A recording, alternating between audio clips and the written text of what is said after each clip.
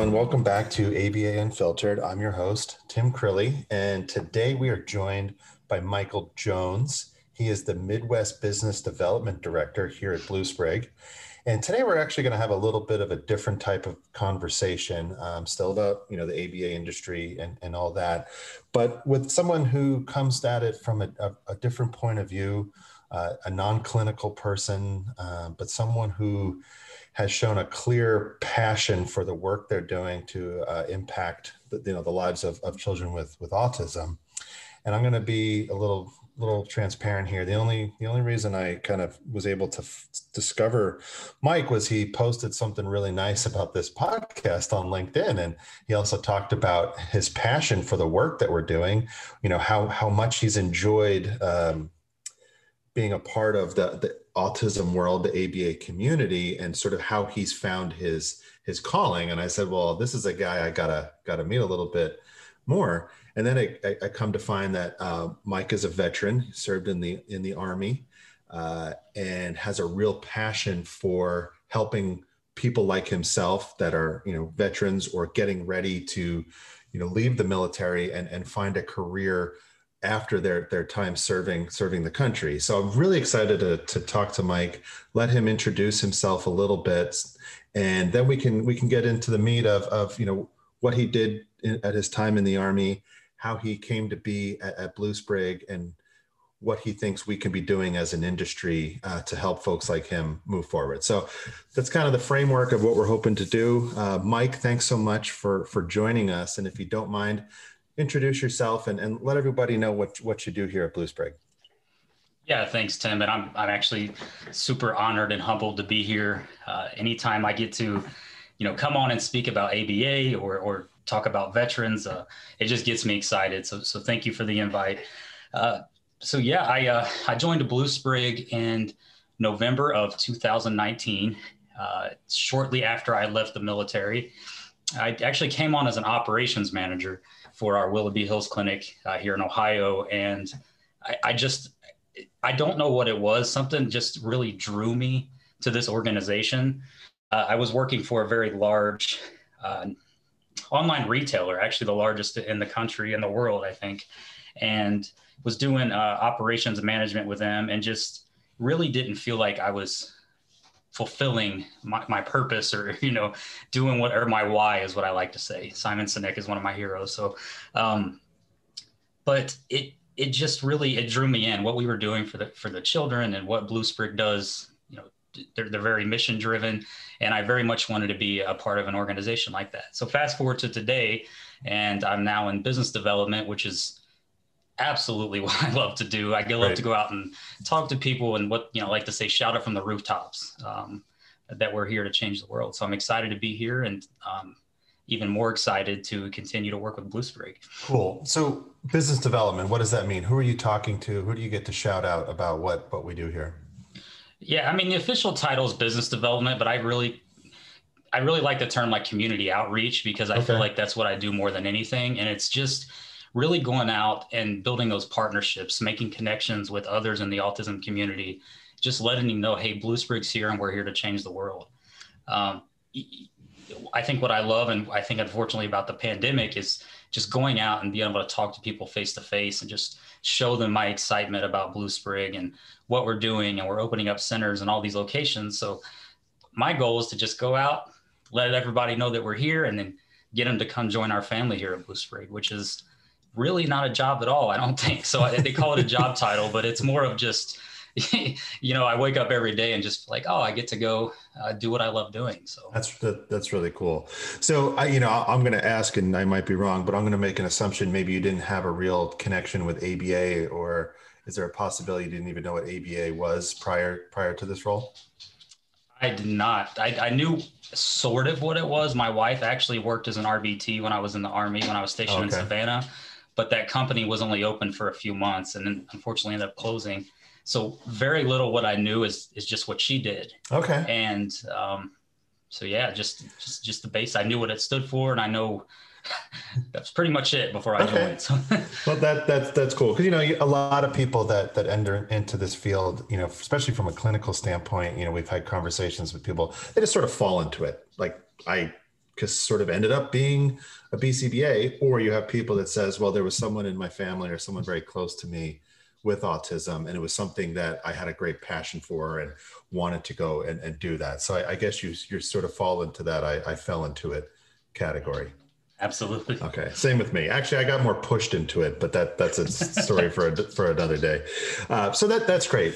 So, obviously, happy you're here, and I've heard such great things about the work that you guys are doing up in that area. So that's really exciting that you've been able to have that ability to shovel that passion out and get it out into the community. That really is a good thing for everybody. Can you take a couple steps back, tell us a little bit about your service and what you did, maybe where you were, and the things that you did while you were in the Army? Yeah, I'd love to. So I joined the Army late, is what some people would like to say. I actually enlisted right before my 25th birthday. Okay, so you were an old man at the time. Yeah, pretty much. I mean, Okay. in Army or military service, that was pretty much it. I was an old man. I'd already had 2 children. I'd been married to my wife for, gosh, she's going to beat me up if I mess this up now, 5 years before I joined. And so, and everybody thought I was crazy. But, Tim, I come from a town I come from Middletown, Ohio. And the only people that really know about that town now is a good friend of mine wrote a book called Hillbilly Elegy. Got to plug that. And they actually made a movie on Netflix about it. Ron Howard made that movie. So that's really how we grew up in a nutshell. College was never really mentioned in my house. Careers in general were never really mentioned. Everybody in my family kind of just went to the steel industry. So I wanted to go to school, and I wanted to serve my country and give back, what it's been gave to me. So got off work one morning at 7 a.m. I was on after third shift, went to the recruiter station, signed up, and the rest is kind of history. But in my time in the Army, I served as a combat medic, which it was a blessing. I call it a blessing and a curse at the same time. I love the patient care side of it. I love being able to, all my battles are, well, we have a term in the military called battle buddies, which is what, we all are. They always called me Doc, which is really cool because didn't ever think that I would ever be called Doc. But when I first came on, my first duty station was in Fort Hood, Texas. Did not join the Army to see Fort Hood, Texas. I can imagine. Yeah. No offense to Fort Hood, Texas. Yeah, exactly. Not to knock Texas. I absolutely love it. Beautiful weather, awesome people. I just, I wanted to see the world. So yeah. I'd actually re-enlisted to go to Germany and spend some time in Germany, which was what I did after Texas. Spent 3 years in Germany. And during my time there, I got to, go on some missions and meet some wonderful people and travel the world. And that's what really got me into finding my why, is what I like to tell people. And I realized at that point that servant leadership, the idea about servant leadership, about serving others, was really what I felt like I was born to do. And so I started thinking career-wise, what do I want to do? And do I want to continue my path in the Army? Do I want to do something else? I had been going to school, got my MBA while I was in the Army, and just did not know what in God's name I wanted to do. So I ended up going back, ended up getting a master's in healthcare administration on top of it, because I knew from my time in Germany, working inside of a clinic and caring for patients and doing practice management, it was just, I fell in love with it. Got so tired of the trauma side, but I knew I wanted to help people continue to get the care that they needed. So I had re-enlisted to go ahead and finish out a couple years, get back to the States, and really try to figure out what was next. I knew that if I stayed in Germany, I would have to probably take a career in Germany. It would take me on a whole nother path. Mm-hmm. And so after my 3 years there, I came back to the States, spent some time in Hunter Army Airfield in Savannah, Georgia. And that's when I really, something kind of clicked and said, okay, it's time for me to go. When people ask me about my time in service, I say, best decision I ever made. It probably would have been the worst for me to stay because my heart was just somewhere else. Mm-hmm. And so, yeah, I had, decided at that point it's time to go. And then I got a message on LinkedIn about a job opportunity and decided to leave. But, 9 years in the Army was like I said, best decision I ever made. I met some of the greatest people. It really helped me find out who I was. It excelled me. It helped me kind of break that generational cycle of, blue collar work and, moving into more of a professional career. And I just, I'll be forever grateful for my time for sure. That's great. And, we can't say enough about, that sacrifice, obviously, for you and your family. So thank you very much. And I know people say that, but I want you to know that, people really feel it. So that brings us to an interesting point. And I think, I always start off before we start recording, I say I have a list of things I want to talk about, but then somebody on the show will say something that takes us down another path. So you talked about that, sort of that mission driven thing about you that you want to serve, but you want to serve, I'm paraphrasing, something that motivates you and moves you. So obviously the military gave you that opportunity, and it sounds like that this is the same opportunity for you. You're feeling that here at Blue Sprig, that ability to do something you believe in, and at the same time serve a large number of people. Does that feel about right? Oh, 100%. And if I could just, tell a quick story real quick about, when I knew ABA was it for me. I was actually just in my first week as an operations manager at Willoughby Hills. And to be honest, when I applied for the position, I had no idea what I was going to be doing. I just knew I knew what to do. And I knew from my experience and education that I could really, take that piece and help that clinic grow. But I had walked into one of the rooms where one of our clients were at. And this particular client was nonverbal for a very long time. And I had walked in, and every day I would say hi to this client. I would say, hi, hi, hi. And it's just nothing. And then one day they just say, hi, Mike. And so that for me, like, I'm not a crier, Tim, but that for me, I just was like, oh my God, like what we're doing is just, people just don't understand. Like, I know there's always, I guess the far two sides of ABA. Either you're against it or you love it. And sometimes there's an in between. But for me, just seeing that and just seeing, that client say my name and just knowing that they were nonverbal, and it melted me right there. Sure. And I said, okay, this is exactly what I need to be doing. So you're absolutely right.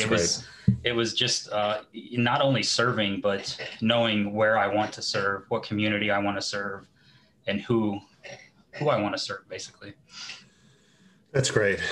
So what would you maybe this is, a tough question, but what would you say is one of the bigger challenges for someone who was in your shoes that are ready to exit the military? What do you think is the hardest part about that transition in finding the next thing for you? Oh gosh, I would say the hardest part is especially for, some of the younger soldiers who may have joined at 18 and just don't really know what they want to do. They may want to do 4 years to get some money for college or to, really improve themselves. But I think the hardest part is just really understanding your why. We talk in Blue Sprig a lot about, our why and why it is we do what we do. And they just, the Army in particular, and I can't speak on other branches, sure, has a decent, Soldier for Life program. They help you transition. They help you kind of find your next job. But I think the piece is missing is really finding what makes you go, what makes you get up every morning. And I think the hardest, the most difficult part of leaving is losing that kind of sense of community and losing, that sense of a belonging. And, wow, talking personally, for me, it was, I had used to, getting up every day, it was the same time every day, putting on the same uniform, kind of the same routine, people telling you, what to wear, where to be, what time to be there. It was just always the same. And so leaving and finding that sense of community again, I think is what the toughest part was. And, someplace like ABA in the ABA field, especially at Blue Sprig, I've never seen a better community. We talk about culture a lot, and we talk about, being a family, and you hear that in other organizations, but I'm here to truly say all the things I've done in my life. This has been the only organization where I've truly felt that. So it's good to hear. Right.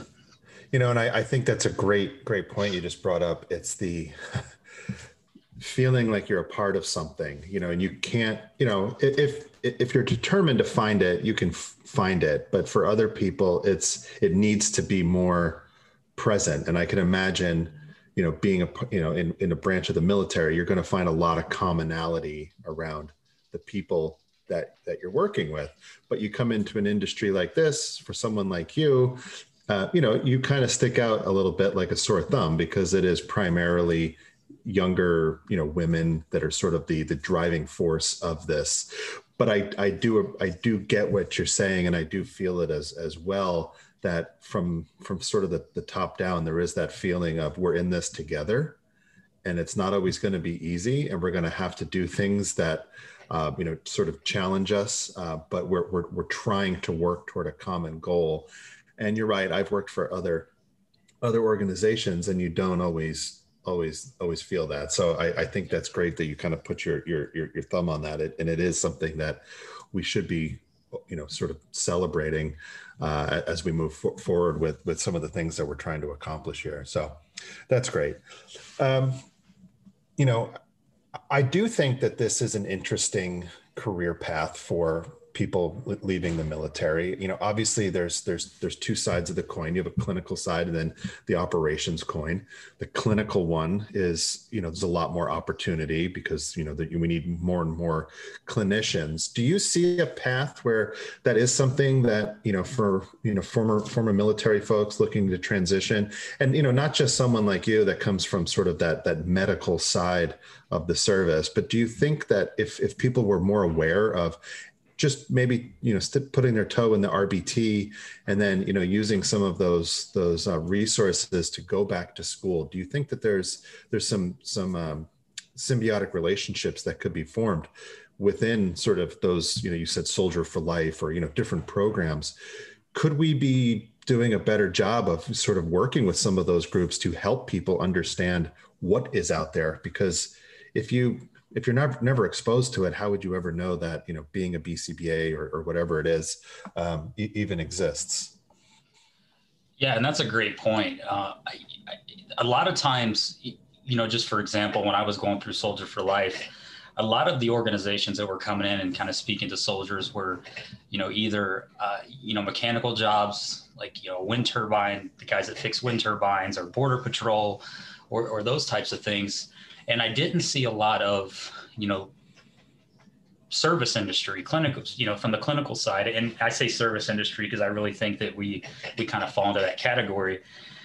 And I think if we could have, and not only for soldiers, and I brought this up a few times, is military spouses as well. A lot of times I know I've seen it with my wife. It was really hard on her to kind of find a job because that employer knew, hey, in 2 years, I'm going to be moving to another military base.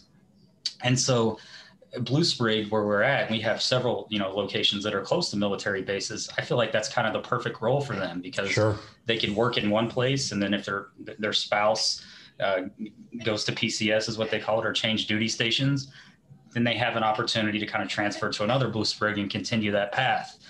But you kind of read my mind. That was sort of the next direction I wanted to take this. So please, keep pulling on that string. Yeah, awesome. But yeah, and so that's really what I've been seeing. And if I first noticed it when a family came to us and they said, hey, we came from North Carolina. We just moved up here. We got out, and I worked as an RBT down there. And so that's when it really kind of clicked was, hey, wait a second, let's really explore this and see how we can not only help the autism community, but let's help everybody. Because, we always are, we love to preach, like we're community first, and we love to, be involved in the community as much as possible. And I think it's a perfect opportunity for us to just educate, people involved in kind of the military side, not only soldiers, but spouses and everybody else in between, because the education piece is what we need. Like I said, I think it'd be great if, we could start when this pandemic's over, if we could start to visit some of these military bases and just get the word out and just say, hey guys, we're here. This is an option for you because you've learned servant leadership in the military. You've learned this in the military. You've learned this. All those skills are transferable into ABA. And I don't think they're only transferable. I think that you can really thrive in the ABA industry, whether you're an RVT, whether you're a BCBA, whether you're an operations manager. I think it's something that if we were to get the word out and we were to really promote this and just kind of let people know, hey, we're here, I think the results would be overwhelming. I think it would be. Yeah, it's a great receptive. It's a great concept because, TRICARE really was the first, insurance provider to go out there and say, this is a service, this is a benefit that we are going to provide for it. And they really started the ball rolling as it related to, other states that, enacting legislation to make it a mandate by private insurance. So they were really the first ones out there. And I forget the number, but there's close to maybe 13,000, children in ABA programming nationally that are receiving their services from TRICARE. So there's a very large amount. And, I think there's bases and places that, you indicated that don't necessarily maybe have as many resources for those families, because oftentimes, military bases are a little bit more isolated and things like that. So, the ability for us as a group to go into their actual community and say, not only are we going to be able to work and help with the families that need the help, but we can also, to your point, provide, job training, jobs for spouses. And, oftentimes if you're a military spouse, you're displaced from where you grew up, where your family is. So, you're a little bit more isolated in a new community, but an ability to kind of come on, learn a new career and, make some work friends is going to be a great benefit. But then, thirdly, start helping prep folks like you who are ready to exit the service and say, hey, there's this big world out here that you maybe didn't know about. And maybe it's not ABA, maybe it's, in hospital systems or different things as it relates to, not just, like you said, go border patrol or go work right. in a, sort of that mechanical factory sort of world. So I think there's a lot of things we can be doing, and it would be really fun to sort of get a, like you said, when this is sort of behind us a little bit more, be a little bit more proactive. And how do we get out in front, and how do we leverage our relationships with military bases, with, Humana, who manages the TRICARE East, it really has an interactive, relationship with those families. I think there's a lot of leverage that could be put out there. And I'm just going to nominate you to be in charge of that, if that's okay. That's a job that I would never turn down. I promise you. So, okay. And that's a great point, Tim. And just to kind of piggyback off that a little bit, when I was stationed in Germany, a lot of families really wanted to come, they had the opportunity to actually come to Germany and be stationed there, but there's simply not those ABA services available. So what happens in the military is, if you have a family member or a spouse who needs, sort of some special care, mm-hmm. They oftentimes won't send you to that location because it's just so hard to get that. Yeah. And so, not only the advocacy piece for our veterans, but just for, our military children who just can't get the care and, are missing out on opportunities is what I like to call it, to go see, some pretty outstanding places. So, I would love to be involved in the future, just, trying to get ABA overseas and get them more receptive to it in places like Germany or Italy or, Japan, or those places that may not necessarily have them on post. So, yeah, it's a great point, because I think, the military talks about being mission ready. And if you feel like you're not able to get the help for your child, are you really able to have your mind in a place that has you ready to do the things that you need to do?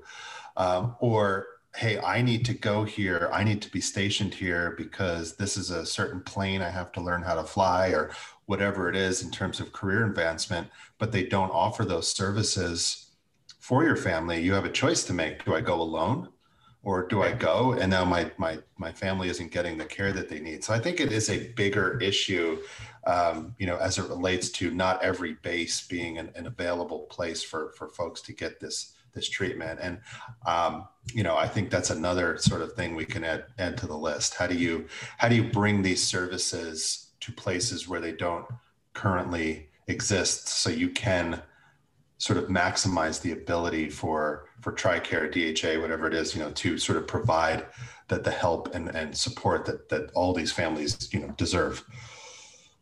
Yeah, absolutely. I mean, if I could kind of see the future, I would love to see, for example, they're building a very large hospital in Germany now that's going to have some amazing services. And I would love to see, an ABA center in that hospital, or, even smaller bases, even in the United States. It's not just overseas. It's, you mentioned having to go someplace to learn a new skill. I've seen it a dozen times as a medic.